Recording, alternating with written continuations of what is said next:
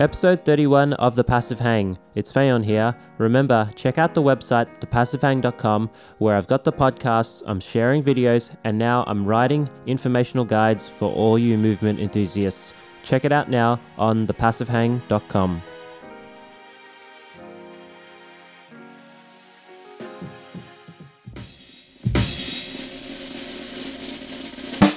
All right, guys, thanks for joining in. It's Fayon here, and I am really pleased to welcome back Daniel Lucchini back to the podcast. This is episode 31, and it's a bit of a special one because, he's back on for a second time, and I really wanted to get in touch with him and ask him about what he's doing because he's been preparing for a very special event, which I'll let him explain through for a little while. But welcome back to the show, Daniel. Thanks so much, man. Really happy to be back. And ironically, 31st episode, I was born on the 31st, so I think it's meant to be. The stars are aligning, that's why that's why we made it happen. It wasn't us making it happen. It just happened. Universe rules all, man. Yeah. So, you're the, founder of Merakai Performance. Last time you were on, you took us through a little bit of the journey as well of, the reasoning behind why you started that, which I urge everyone to, if they haven't listened already, take a listen back to that previous episode. It was a really, really great one in the early books. But I actually, before this talk, was like, okay, Merakai, I need to familiarize myself again with the meaning of this word. So I Googled it, and this is what it's told me, guys. Merakai, when you leave a piece of yourself in your work, it's like when you love something so much, you put something of yourself into it. And I think, Daniel, that's just every time I read a post of yours, that's what I feel, in terms of what you are doing, creating.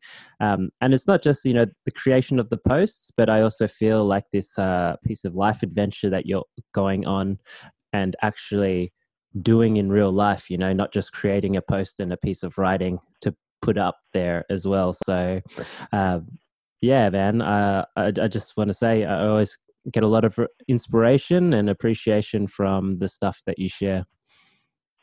Thanks, man. I appreciate that. And it's I actually had this conversation with someone the other day. I chose the name Merakai, a number of years ago, and I obviously I did the same thing. I Googled what does it mean. I was like, okay, that's a cool meaning. Like I want to use this word. It's going to make me sound or, with it. But in the same way that we didn't plan this number matching up, I didn't really realize how much that was eventually going to mean to me. And I think it describes the way I try to live my life pretty accurately. Looking at all the things I have going at the moment, I truly do think that, we need to put part of ourselves into everything we're doing because we are the product of all those things combined. And that is who we are. And the more we can dive into something wholeheartedly, whether it's writing an Instagram post or doing a specific training or talking to whoever you're talking to, we should be fully there and giving everything we have and everything we're willing to give in that moment. And you get a lot more out of things and you progress in a way that feels good and feels right. It kind of it's almost like this concept of living vibrantly, I think, to jump into something to make the most of it. And I think that's what you're doing here. So you're preparing for a 24-hour run, which I think is completely bananas. So the first question I have to say is why? The famous question that seems to come up, and I haven't quite articulated the right answer yet, but I'll give it my best go. So I completed a 100-kilometer back in April, and I knew pretty much going into that run, I had planned to kind of leave it there. I thought that was it. That was enough. 100 kilometers is, pretty significant. Most people probably won't do that. I can get into something else. But pretty much the moment I finished that run, I knew I'd left way too much undiscovered. Because even in that run, there was so much gained, but I was smiling as I crossed the finish line. I had more in the legs. I could have done more. And I really hate that feeling of just knowing I haven't given everything I could have. And because of that, I haven't got everything out of the project. So I sort of looked for the next big thing. And the classic one would be the miler, so the 100-mile run, 160 kilometers. And just that little voice inside my head that said, is that it? You're just going to do the thing that everyone else would do next?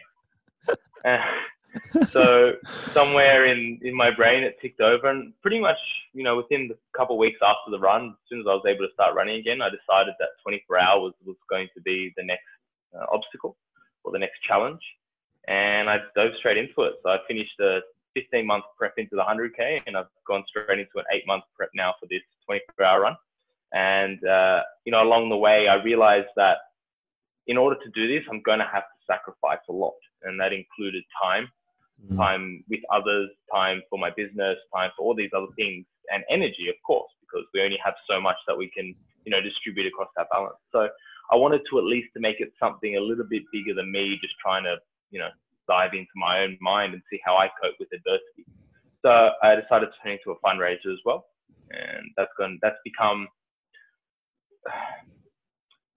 a big driving force, but also a huge stress. And it's added so much more, I guess, difficulty to the prep. And I enjoy that. I've started to enjoy it over the last couple of weeks. It's seeming like you're searching for almost like the biggest challenge or the biggest stressor, the biggest rock to climb for you to almost like be toppled by it. And then because of that, you may be feeling a little bit more satisfied. Is that kind of, that's kind of like the metaphor, the feeling that I'm getting in my head. Yeah. So I guess to dive straight into my own psychoanalysis of myself, I have an incredible fear of failure. And I think we all do to a certain degree. But mine seems to have crippled me a number of times in life. When I start getting into a position where I can kind of push forward or move away, I choose to move away because there's too much risk. If I go forward, I'll, lose that sense of accomplishment that I might have gained in the 2 years getting there. And I found that I was often choosing challenges for myself, again, 100K or whatever it is, and taking them on and completing them and being successful, not failing. But I realized that's because I was always going into these things with a little sense of confidence. Like I knew I could run 100 kilometers before I ran 100 kilometers. But when I thought about this one, I was like, if I truly want to break free of this and I want to progress in all areas of my life, I need to choose something that goes beyond what I even fathom possible. And the 24-hour run was the one that stood out. I hate running for time to start with, so that was the first thing. And I still, to this point, don't know if I can run 24 hours, especially because I set quite an outlandish goal with 200 kilometers as the actual, finish distance. So it was a matter of exposing myself to the thing I feared the most, which was just that failure and not doing something. And I had to truly find a challenge that scared me, that kept me up at night, because everything else, and I think this is really common, people will often choose challenges and take risks, but they're calculated and there isn't that true fear there. And I think exposing ourselves to that opens up huge avenues of discovery, and I'm just an adventurer. So. Yeah, this is beautiful because I wanted to ask you about sort of the current realizations in the process that you've gone through for preparation for this event. And I guess, probably the real realizations will happen during the event, right? Which hasn't happened as yet. But I think that was wrapped up sort of in a beautiful way, because it is normally when we push ourselves to the edges of these limits, right, that we find new parts of ourselves that maybe haven't been discovered, right? So, have you ever thought, right now, you're young, you're in this age of expansion where all your physical abilities are increasing, maybe your cognitive abilities as well feel like they're expanding, but at some point, it's natural that it probably will start to decline. Have you ever thought about those moments and what you'll do and how your orientation may have to adapt? Man, I feel like that's already happening sometimes.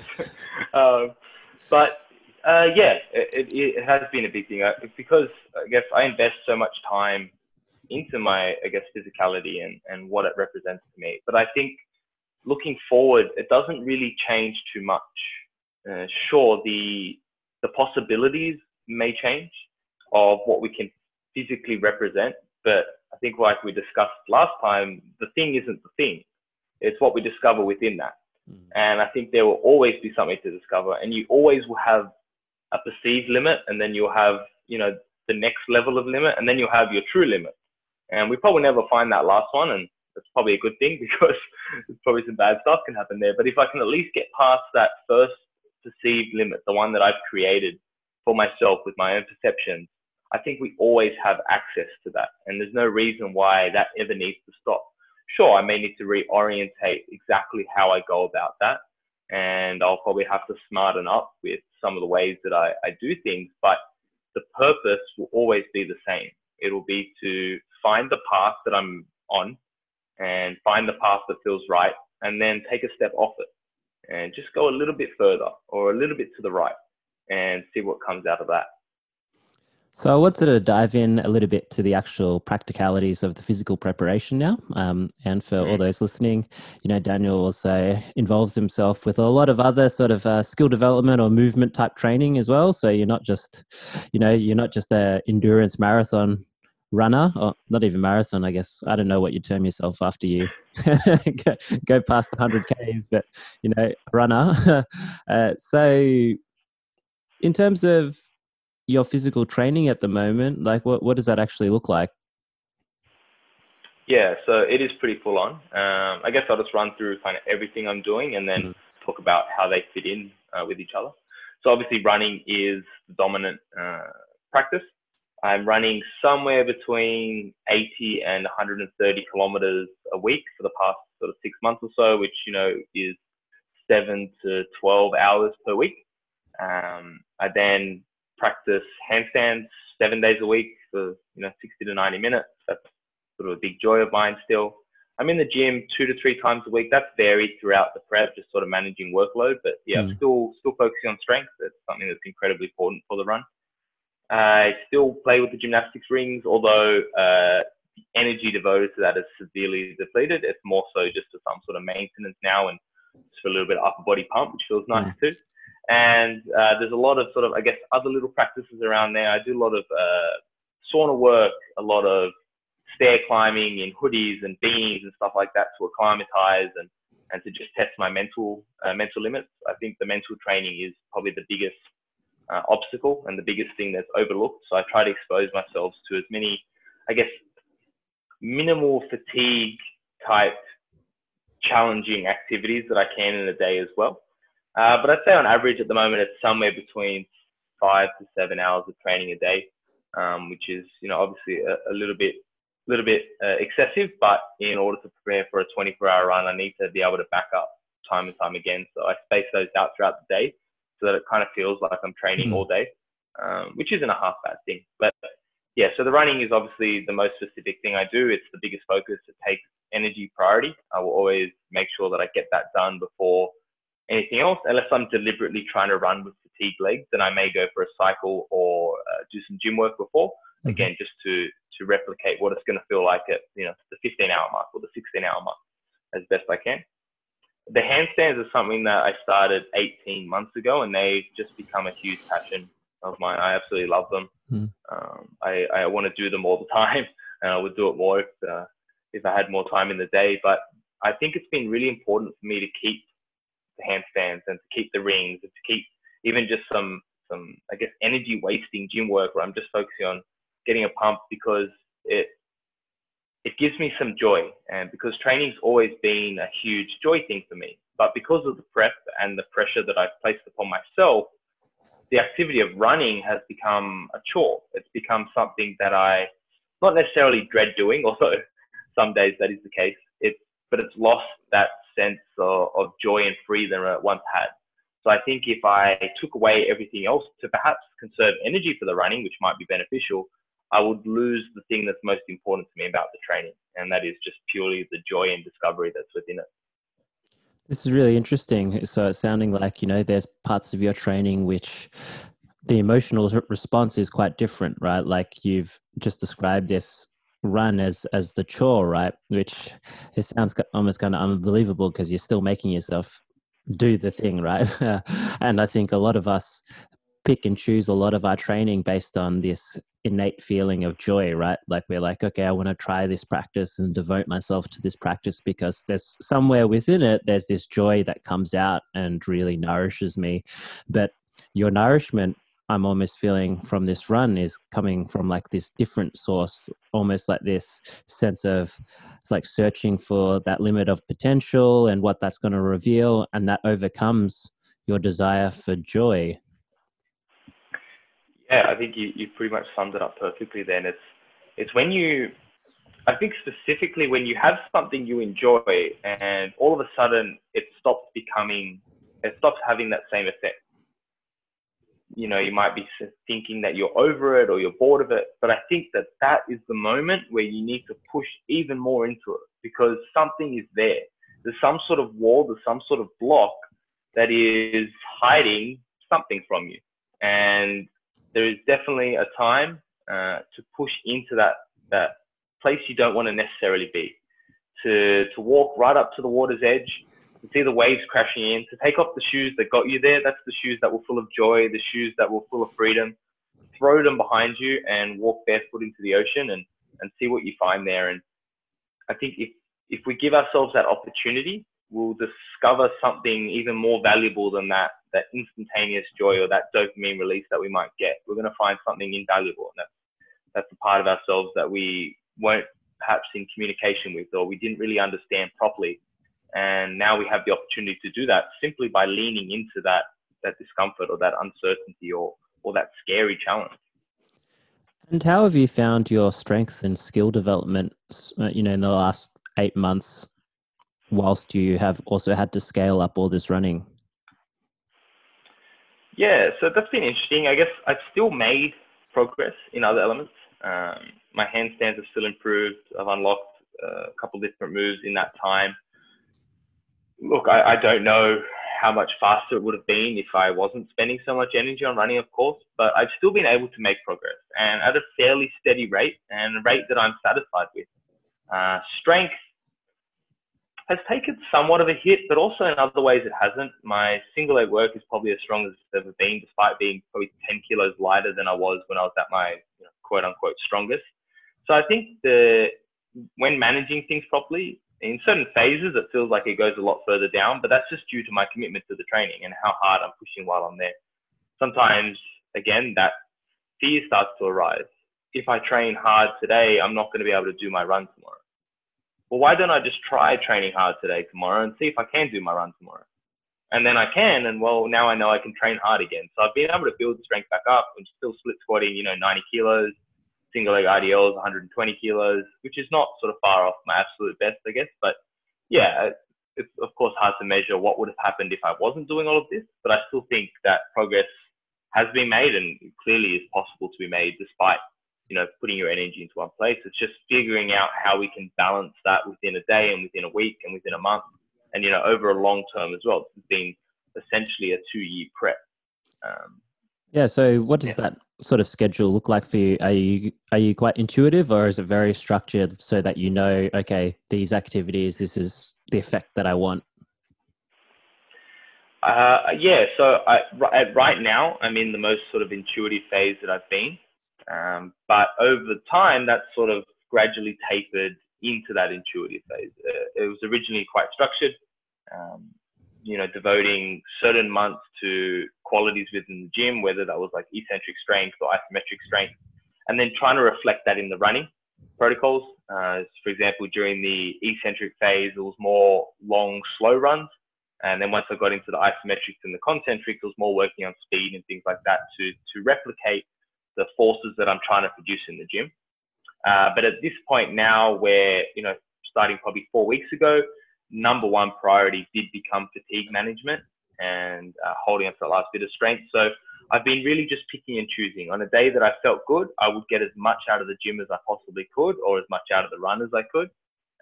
And then I would sort of just structure the rest of the week around that.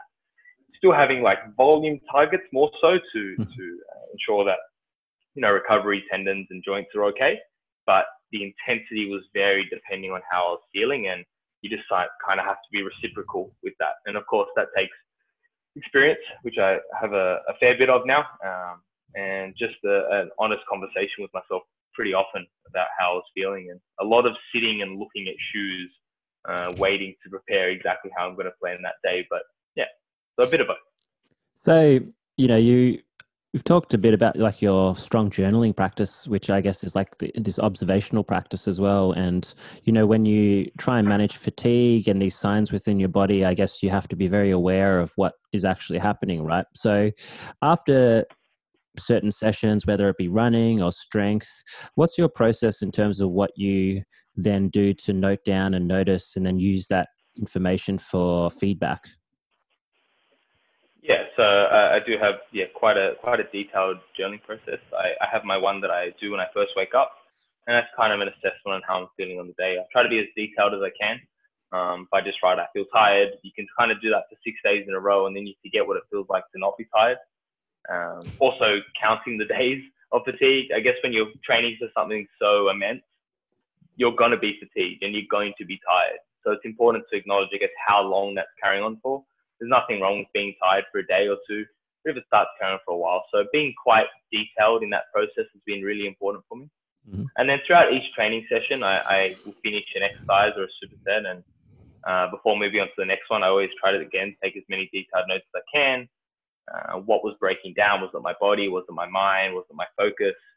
And, if I see focus on every single exercise, then I know I've probably done too much and I can't quite, keep it together mentally.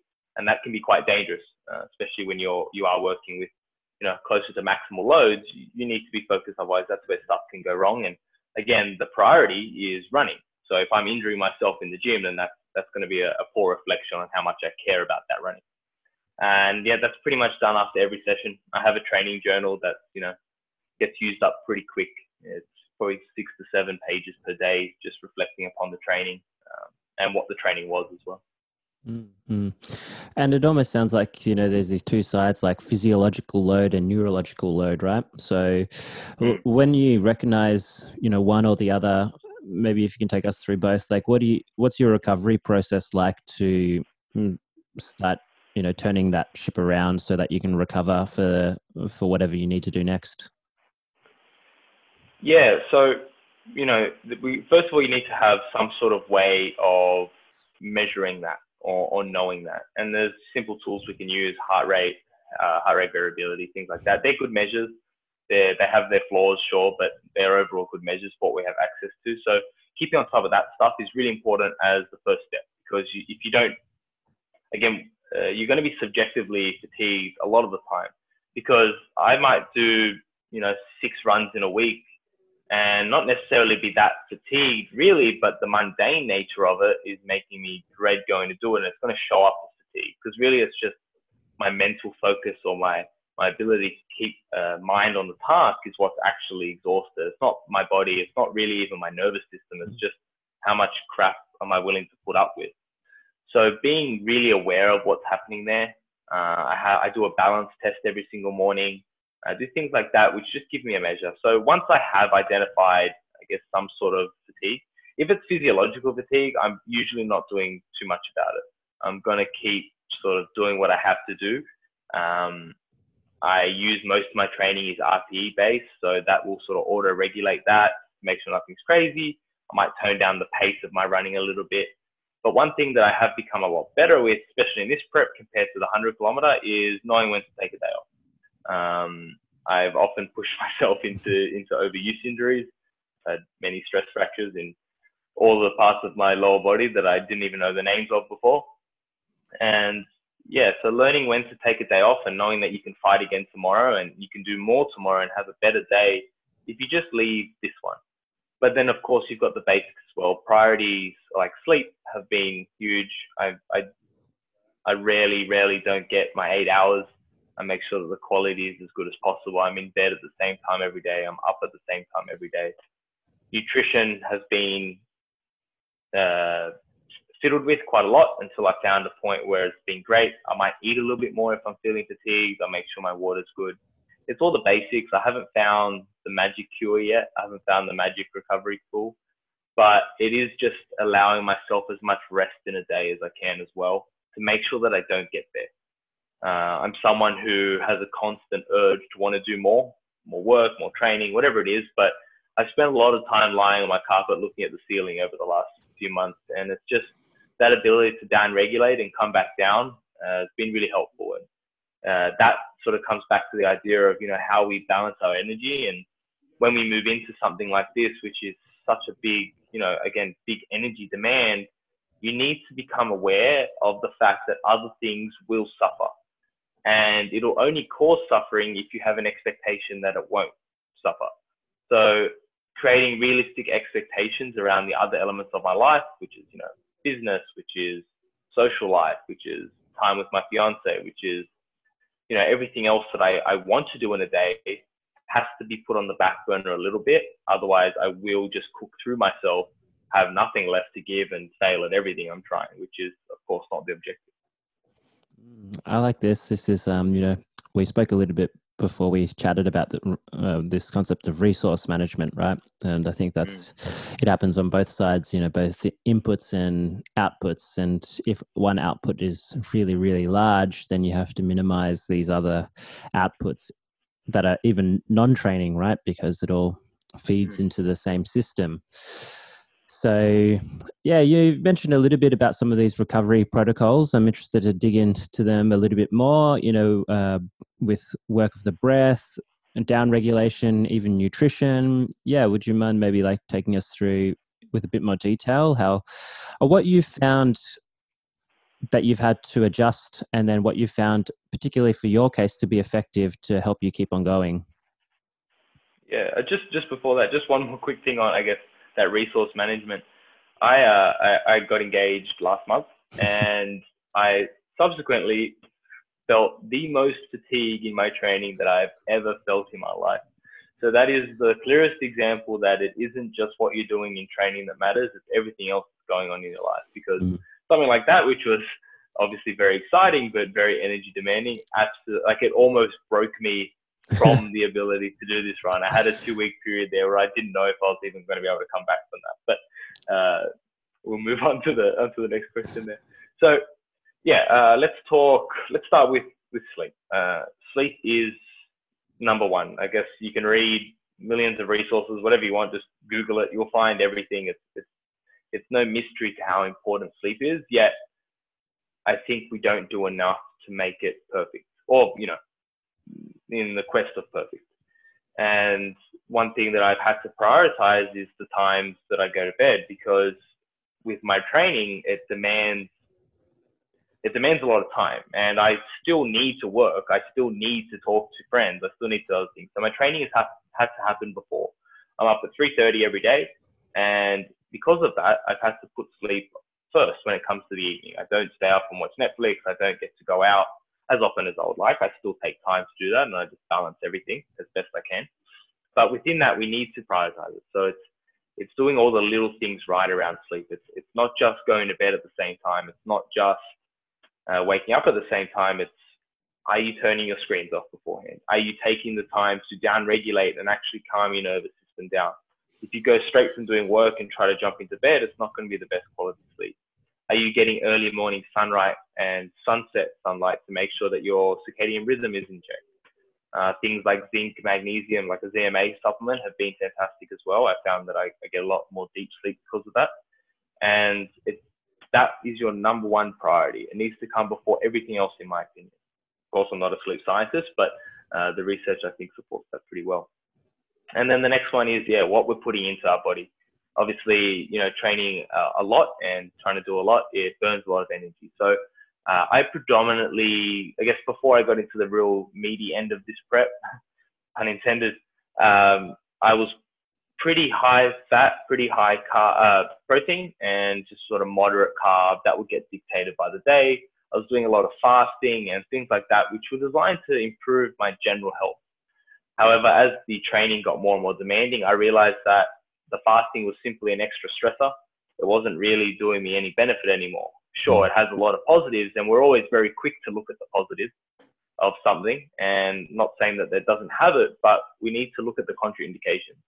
And the more I looked into them and the more I communicated with smarter people than I about it, I realized that it was probably more of a stress. So I started balancing out my diet throughout the day a little bit more. I started introducing a lot more carbs, and I sort of found a sweet spot, which, not saying that eating more carbs is good for endurance sport. You'll find research that says it's not, but for me, it has been. And that comes back to my journaling practice as well, which has been really important around food too. Keeping detailed records of what days feel good, what did I eat that day. Sure, it's only a correlation, but the more correlations that you start to see, you can start to get a reasonably clear picture. My food intake is pretty high. I'm probably on somewhere between 4,500 to 5,500 calories a day, again, depending on the day. I'll eat more on big days, eat less on small days, because weight management is still important.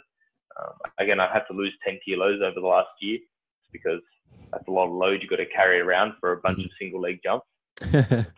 And yeah, so I think they're the two first big rocks. And after that, then comes the other practice. So breath work has been another really big one. I have a few go-tos that I have, and some box breathing, some 6-6-6 breathing, some 4-7-8 breathing. And they're basically, again, there's a whole bunch of different breathing techniques that will achieve similar results. You got to find the ones that feel right with you and work with that. And I find that giving myself time to, especially the down regulations, I'm a pretty up person usually, so I don't need too much help getting energy. But using a lot of down regulating breathing has been really important in between training sessions, not just to, I guess, kickstart the recovery process, but to allow me to function in the rest of my day. If I go from doing a 2-hour run to a 2-hour gym session to a 2-hour cycle, I'm either going to be completely exhausted or completely wired on adrenaline. I get pretty hyped when I have big days. It feels good. I tap into that sort of savage mindset of mine.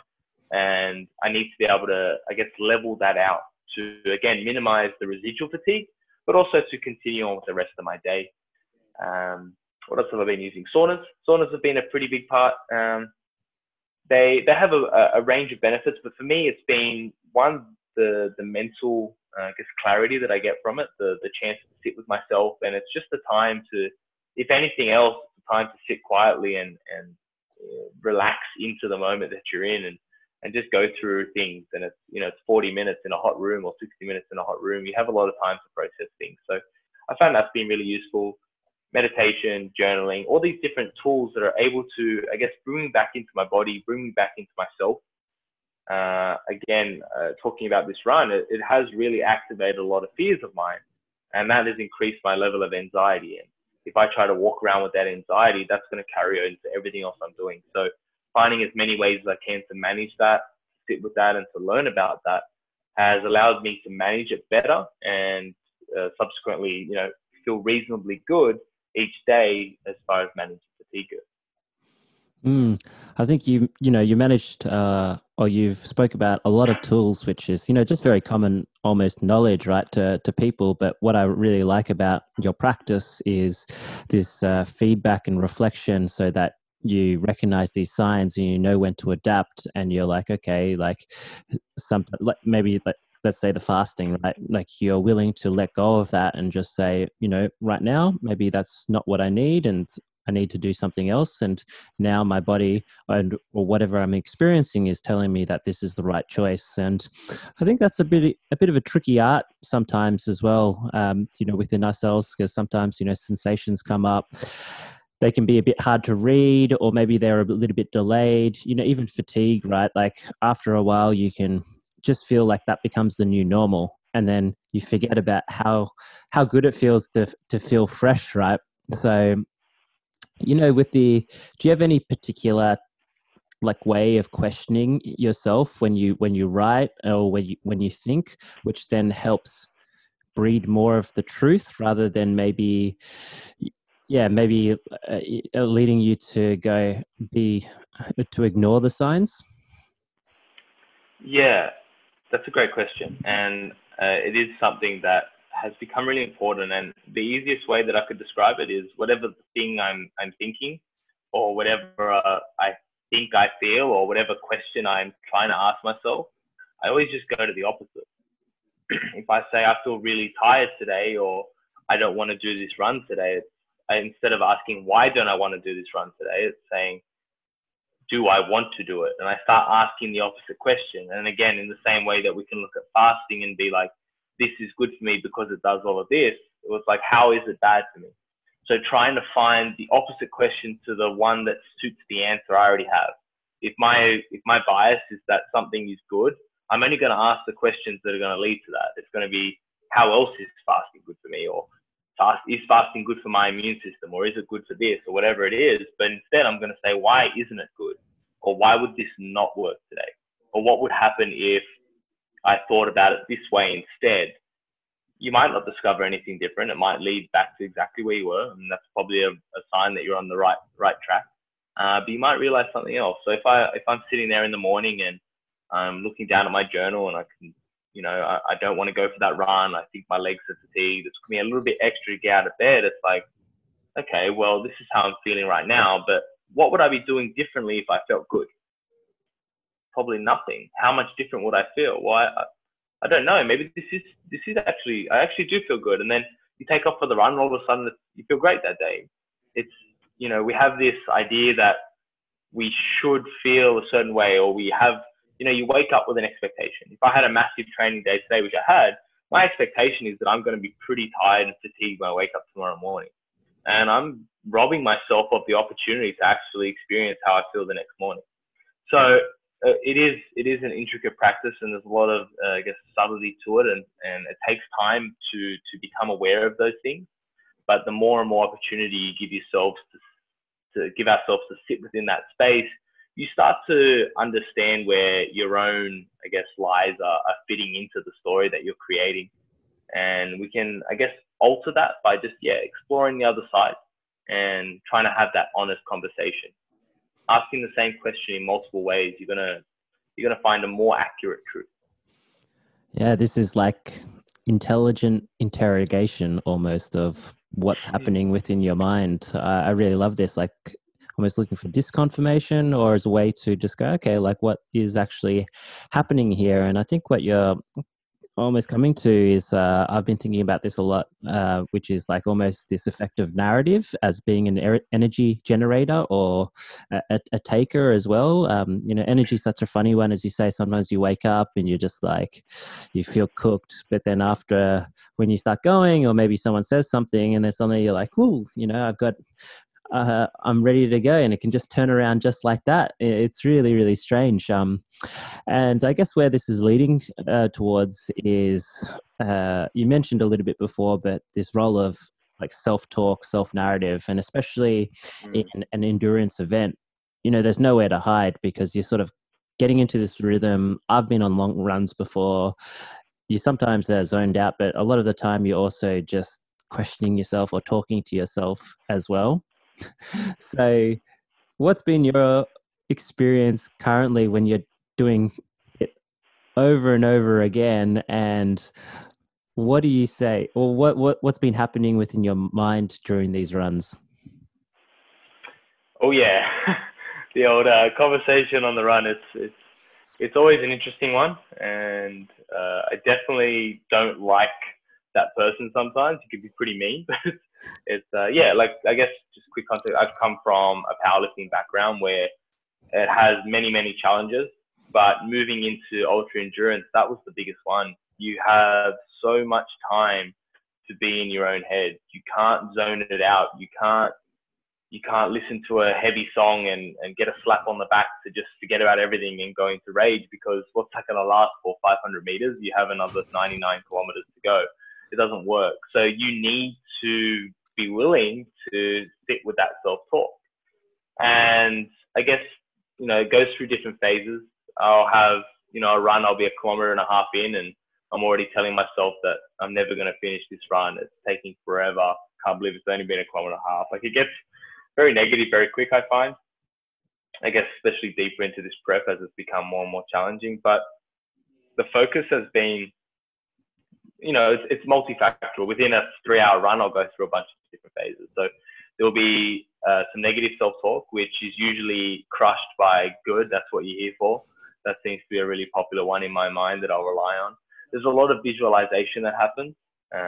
During my runs, I will switch, I guess, depending on the type of run. If it's a faster run or a harder run for that day, I generally try to focus on positive visualization, on what it's going to feel like when I finish the run, on what it's going to feel like when I get to the big event itself and finish that. I sometimes even give myself a little cheer because I'm actually imagining I'm crossing the finishing line or whatever it is. And on the shorter runs, I will then dive into some, negative visualization-ish type stuff. That might not be the right word for it, but kind of going through, what could go wrong on this? Like what else could happen? What if I fell over on the next curve? What will I do? How will I respond? And I spend a lot of time, a majority of the time probably, going over different scenarios in my head that may occur, and very likely won't occur fantastically, because some of them are pretty gruesome. But I want to be as prepared as I can for those. And then I guess the third phase is the tapping into that sort of primal savage instinct that I've fallen in love with and really like about myself, the fact that I can do that. And that's just being hungry. That's just being looking for the wanting to stop, looking for that heavy feeling in my legs, and then just keep going. I guess a lot of the time where we want to quit something, it's not because, we think it's because we can't handle the discomfort, or it's because we can't handle the pain, or whatever it is we're going through.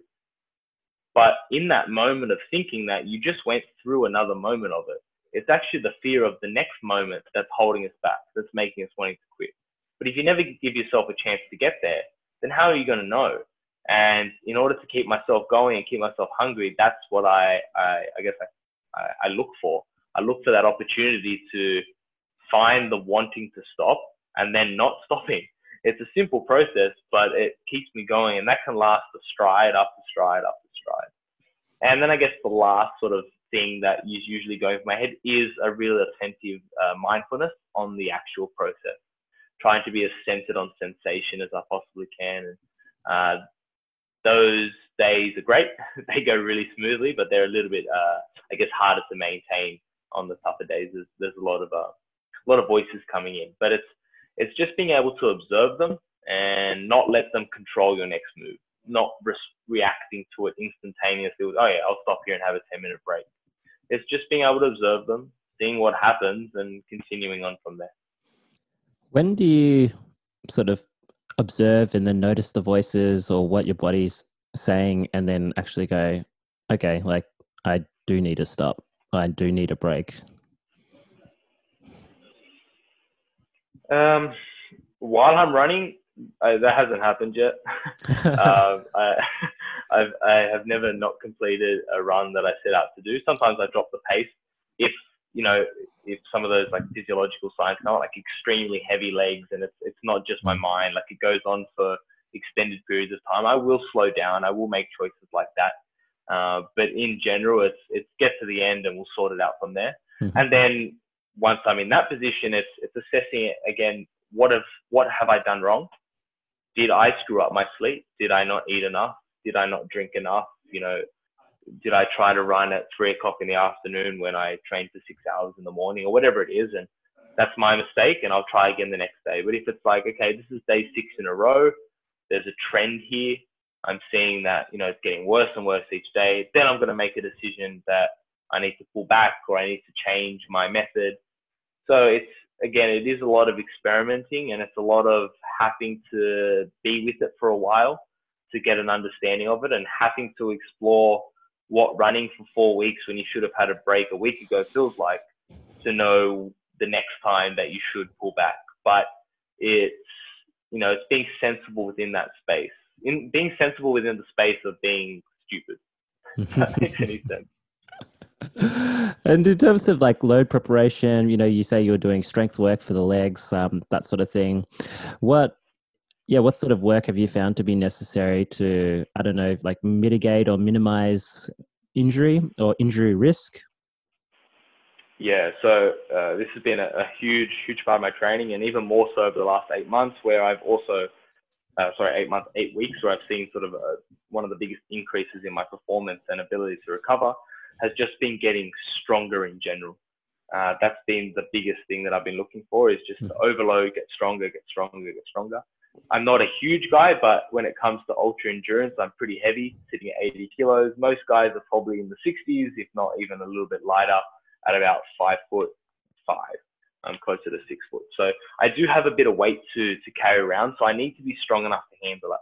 we need to remember that every stride in running is landing on a single leg with some huge forces. It's your body weight times up to like 3 or 4 or something like that. So that's been a big one. And then looking at the types of contractions that I've been doing. So I guess coming from a traditional sort of gym bro into a powerlifter, it's basically concentric work, just trying to overload. But looking more and more into it, and even thinking about how I program all my sprint athletes or speed athletes, we go through a triphasic model, which is basically an eccentric phase, an isometric phase, and then a concentric phase. So I've been applying that to myself, and the eccentric phase is really important for tendon strength and developing the tissues, developing the muscle, getting it bigger and getting it, generally stronger. And then we start looking at isometrics because majority of contractions within running are isometric. We need to be able to contract the muscle isometrically while the connective tissue uses its elastic properties. So if you try to run without having like proper isometric strength and you're constantly going to this eccentric loading, you're just putting a lot more stress on the muscle and a lot more stress on the joint. So instead, we really want to utilize the elastic properties that the body has. Running should be quite efficient. It should be low energy. But if you're having to rely on muscle contractions for every stride, you're wasting energy, overloading the tissue really quickly, and going to discover some problems. And then I guess the next main focus outside of that has been just really trying to strengthen from the ground up. So feet, ankles, calves, knees, and then worrying about the hips. I'm someone that has squatted over 220 kilos and deadlifted 300. My hip strength was not the problem, even though I continued to try and hammer that. It was, how can I then get that force to go into the ground without leaking out and causing a bunch of damage to my lower body, which I've had, a left foot stress fracture, a right foot stress fracture, a fibular joint stress fracture. Previously, in this 8 months, I've had nothing, touch wood, nearly there, but yeah, so I think isometrics, eccentrics, and strengthening from the ground up has been the main priorities with the strength work. And what about the coordinative side, technique, the sort of gait patterning side? What sort of work have you done around there? Yeah, that's beyond obviously strength work and just putting in miles on the road, we want to become as efficient a runner as we possibly can. The difference, a 5% difference over 24 hours is a lot of energy. So we want to try and maximize that. So the biggest one has been giving myself opportunity to develop rhythm and timing. So I've used a bunch of different methods for that, whether it's different patterning drills. And when I talk patterning drills, we're talking utilizing the lat and the hip and how that sort of flings together at the back, utilizing the core for its rotational capacity, and being able to connect that all together. So that might be throwing drills, that might be step-up drills, or different variations that involve both. And then different coordinated tasks such as the coordinations. I know you've played around with those a lot before. Still playing with locomotive tasks, getting down on all fours, getting down on the floor, giving my body a chance to move freely. Because if we look at what running is, it's essentially why we're on 2 legs. It's the thing we're designed to do, is to be able to run. But again, we create this story, not just in our minds, but within our bodies too, by the way that we've lived. And within that, we take away some of our innate, I guess, knowing, or our innate way that we're meant to be able to do things in a natural, instinctive way. So we need to give ourselves opportunities to restore that. And one of the biggest ways that happens is just simply through play. It doesn't even need to be specific to running, although, running will be an element in a lot of games. It's just allowing your body to tap into that primal instinctive movement to allow timing and rhythm and things like that to develop on their own. And then being, somewhat conscious during the running at times and spending different periods of different runs focusing on that. But at this point now, it's pretty automatic, which is feeling nice. So it sounds like there's like this general trait sort of development, but then, to anchor it all, you're still having the running and you're doing that like every day as well. And you were mentioning before how even with the way that you run, you modify that quite a bit to be almost like either a little bit slower or a little bit faster. Have you experimented with like running in sort of different ways and different patterns as well to find what suits you best? Yeah, for sure. Definitely. I've run I ran a lot as a teenager playing different sports, and then I kind of completely stopped running. So I had to completely build my technique up from a powerlifter, which powerlifters are not designed to run. Everything we do is sort of opposed to that, I guess, in a lot of ways, besides, hip extension. So because of that, it was fixing postural things. I guess the term posture sometimes gets thrown under the bus a little bit in its lack of importance, I guess. But posture is essential. It's just that our idea of posture is potentially off. It's not about, maintaining a quote unquote perfect textbook posture. It's about maintaining the perfect posture for what you're trying to accomplish. So if you can figure out how to put your body in the right position, everything else will kind of work right. If my hip or my pelvis is tilted too far in one direction, my hip flexion or hip extension is going to be altered. So learning how to position my posture during my runs has allowed everything else to become automatic. I don't really have to think about what I'm doing with my legs or what I'm doing with my arms. That will happen as the result of my position and my body's own general attributes, which is, what we sort of mentioned before with those developing the general coordination and rhythm. So yeah, it's taken study and an understanding of biomechanics, which luckily I had opportunities to study and can comprehend, learning from different resources and yeah, going by feel a lot. It changes. And also, I guess another big point is learning how to alter my run within the run. We only have so much capacity within certain joints. So I may start my run quite very bouncy, very elastic off my Achilles or my feet in general, my calves. But over time, they're going to fatigue. So then I have to have a backup running strategy, which might be a little bit more knee dominant, where I'm flexing the knee just a little bit more. And then I'm going to have one which is a little bit more pelvic dominant, where I'm going to be able to use my hip or my pelvis to throw the leg. So it's an understanding of what works best, an understanding of what works best when that one fails, and then having an understanding of what works best after that. I like this. It's like searching within the tool bag to be like, what else have I got? Have I got one more gate pattern? All right, this one's going to be good. Yeah, pretty much. So one thing that I found really interesting, because I've been following your posts, especially about like athlete development and sprinting, and there was a post that you were talking about like cues and intention and communication, and like what we've been talking about now. How you're talking about this role of posture, also the theoretical understanding that you've had from biomechanics as well. But then it's a different ask, isn't it, when you then try to apply that within yourself, like actually, and then also when you help to guide others as well. So maybe, if you can talk about these two examples, like how you said, like how did you sort of find that position for yourself, to bring yourself to awareness and then teach your body that, and then also how have you what sort of like ways have you found to communicate effectively to others to help teach them these sort of things? So yeah, there's a few parts to that.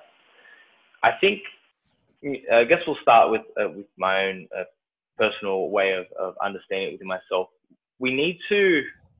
It helps to have a theoretical understanding of what you're trying to achieve. That is a good starting block, because you then have an idea of where you're trying to get to. Very useful. Within that, we then need to create some sort of awareness. So if we're talking cueing, for example, that's internal cueing. That's understanding the body, and we're cueing some part of the body to do something. What we then need to realize, though, is the more complex that the task is, the less useful that internal cueing is going to be, because I can't consciously think of the multitude of moving parts within running. And specifically, if we're talking sprinting, sprinting is the highest velocity and one of the most complex movements we can really try to put together if we look at how much of the body is involved in that. So you can't tell someone that they need to flex their right big toe. It's not going to work. So what we do is we find less complex movements, and we break the movement down to as isolated a position as we can.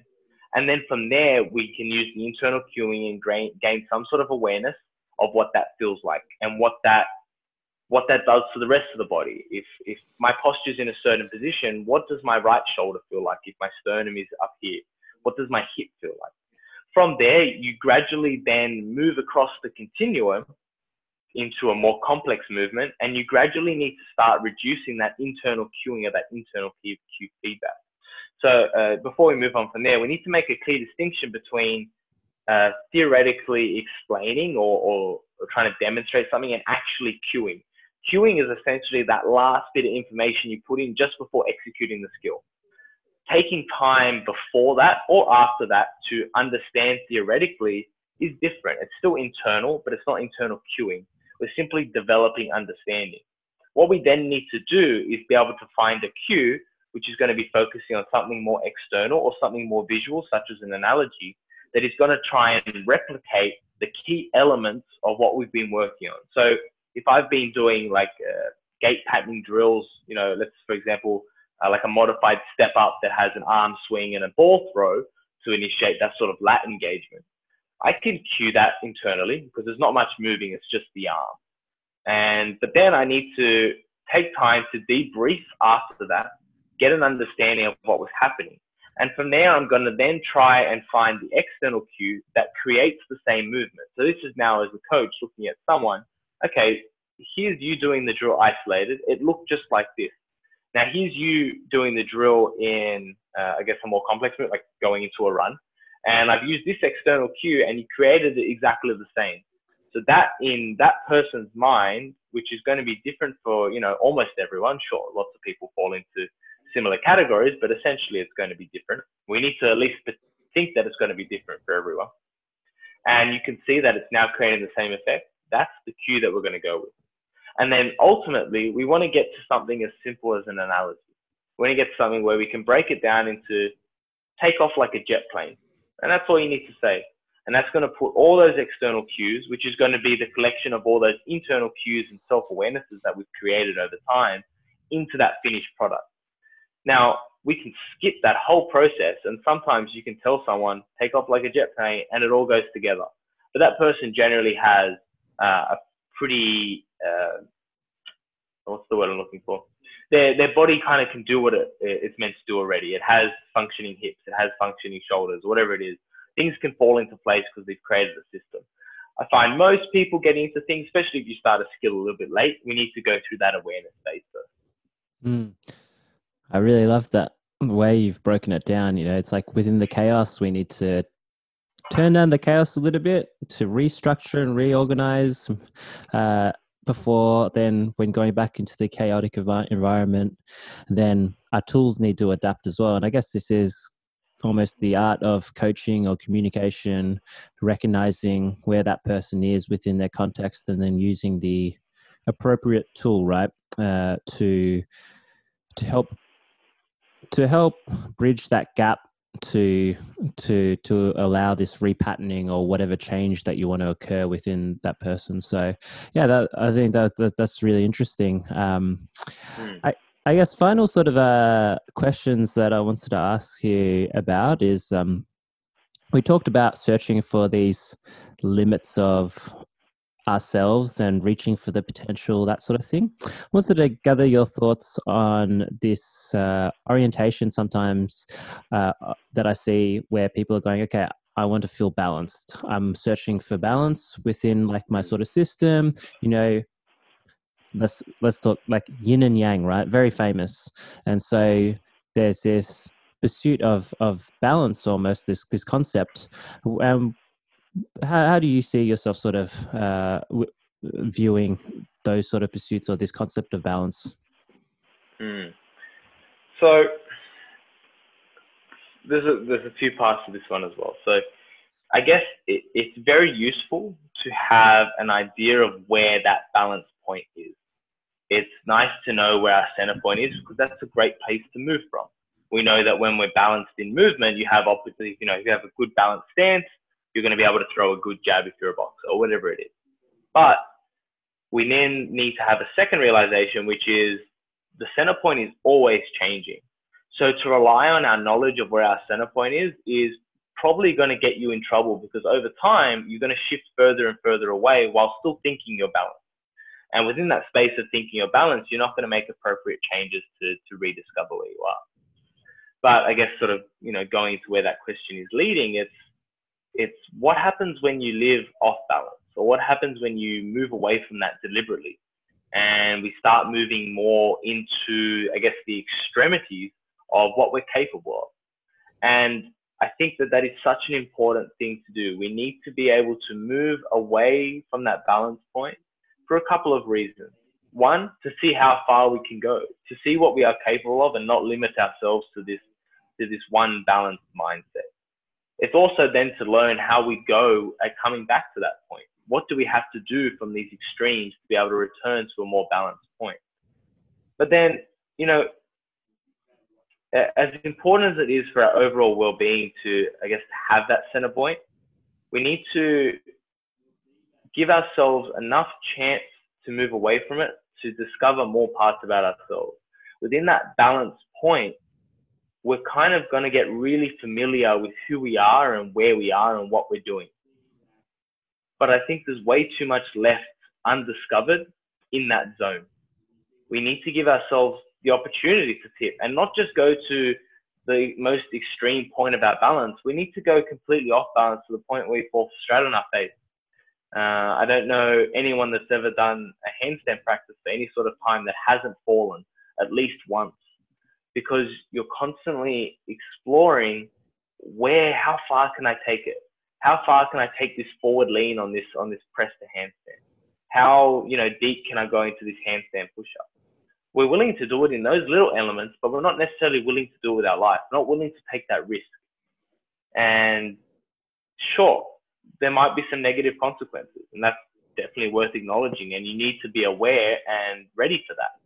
But within that same space, you give yourself a chance to tap into parts of yourself you, like we talked about before, don't get to communicate with often, because we have a natural, instinct to not do that. It's a protective mechanism. Let's not go to the danger point. Makes a lot of sense.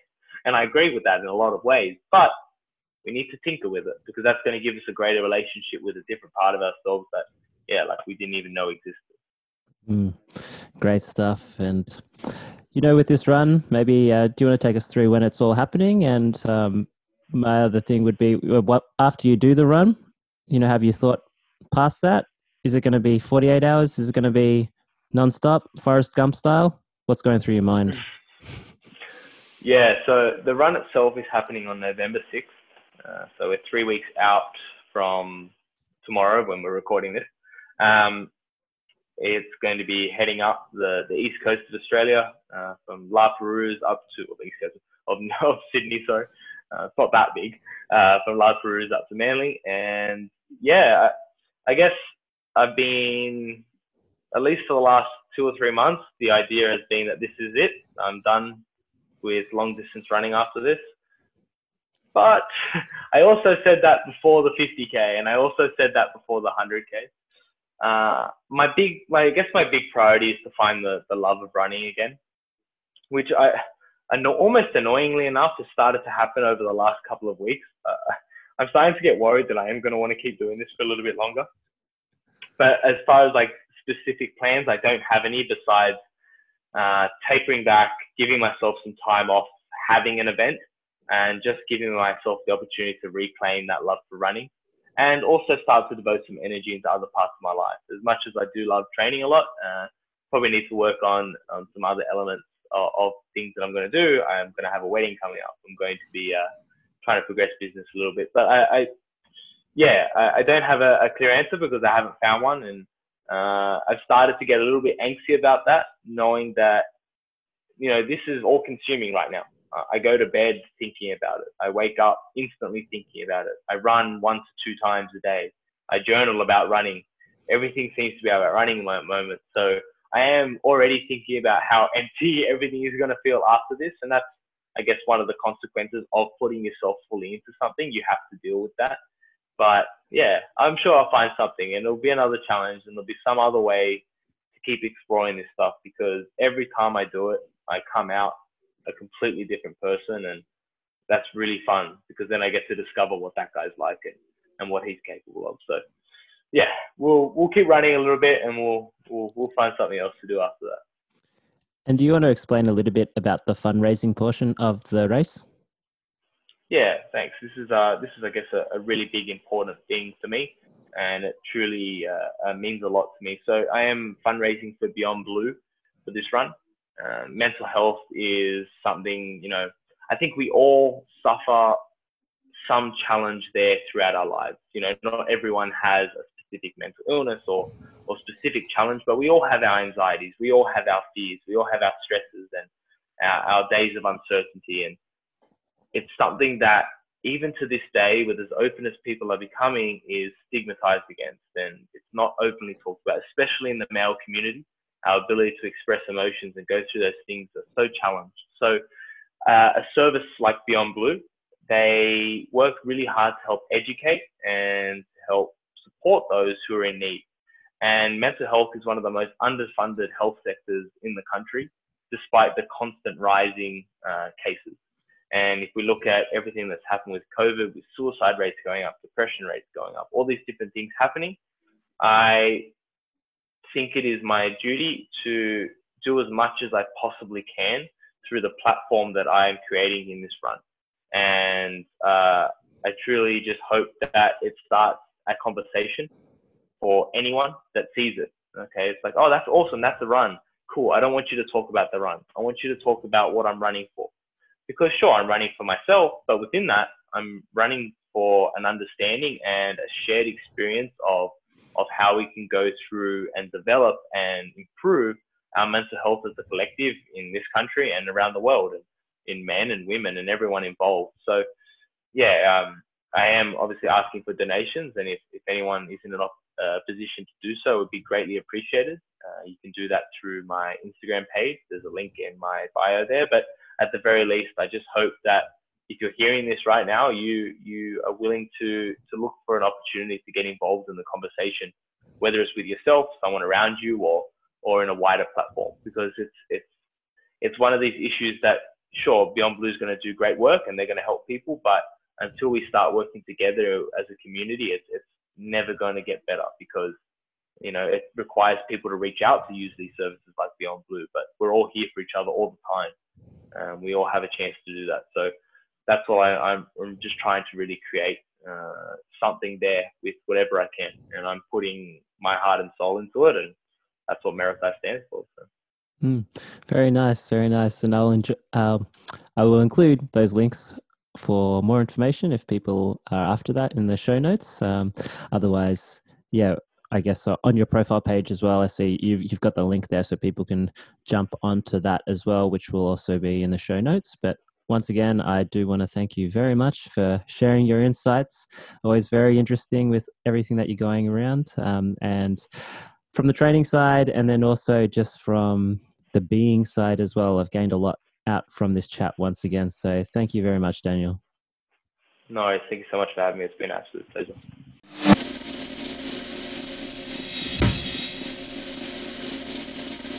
And that was Daniel Lucchini from Marakai Performance. Thanks to Daniel for joining in once again and having that chat. Always a pleasure connecting with him. He's such a beautiful human, and I think he's got so many great things to share. With his race, which by the time this podcast is going to be uploaded, I think it will be about a week before he runs. Please, if you feel like you'd love to contribute to the cause that he is providing support for, which is within mental health, Beyond Blue, the organization through there, you can donate and pledge some money with links that I'll include in the show notes. So I think it's a really, really nice cause. During this period of lockdown, at least here in Australia, it's been really, really tough for a lot of people. And so I think bringing awareness and raising resources for these types of organizations is really, really generous.